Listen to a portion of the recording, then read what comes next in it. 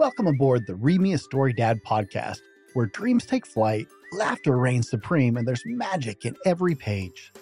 Let's dive into today's wonderful tale together, starting right now. Welcome to Read Me a Story Dad, where there's a father's love in every page. My name is Brent, and today we'll be reading Clifford's Spring Cleanup by Norman Bidwell, Scholastic Press, 1997. Happy spring! I'm Emily Elizabeth. At our house, it's time for spring cleaning again. Last year, the whole family worked hard, even my big red dog, Clifford. My first job was to hang some rugs out in the air. Clifford wanted to help. He took a rug outside and gave it a good shake. I guess he shook it a little too hard. Mom said we might as well wax the living room floor, as long as the rug was up. Mommy and Daddy started to move the furniture outside. When Clifford saw the couch, his eyes lit up. He used to curl up on it when he was a small puppy. Crunch! He didn't fit on it anymore. Good thing the couch was so old. Daddy was going to get a new one anyway. There was still a lot of spring cleaning to do. Clifford cleaned the windows all by himself. First he washed them, and then he dried them.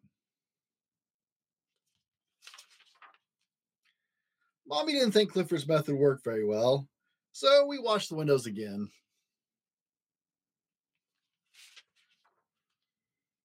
Poor Daddy. He had to rake the yard. It looked as if it would take him all day, but not with Clifford's help.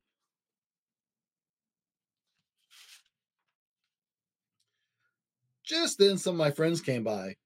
They asked me to come help them clean up a vacant lot on the corner. It was their Earth Day project. Clifford did his part for Earth Day.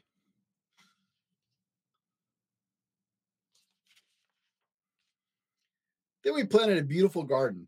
On the way home, Clifford and I saw some people working on another Earth Day project.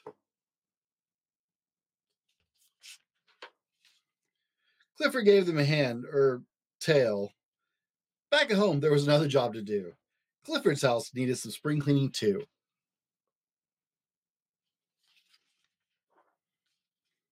He swept out his old bones and tossed out his collection of rubber toys.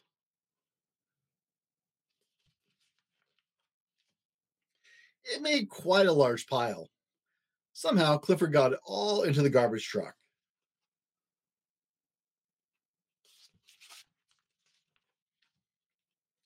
Much to the surprise of the driver. Now both our houses were neat and clean. It was a good day's work.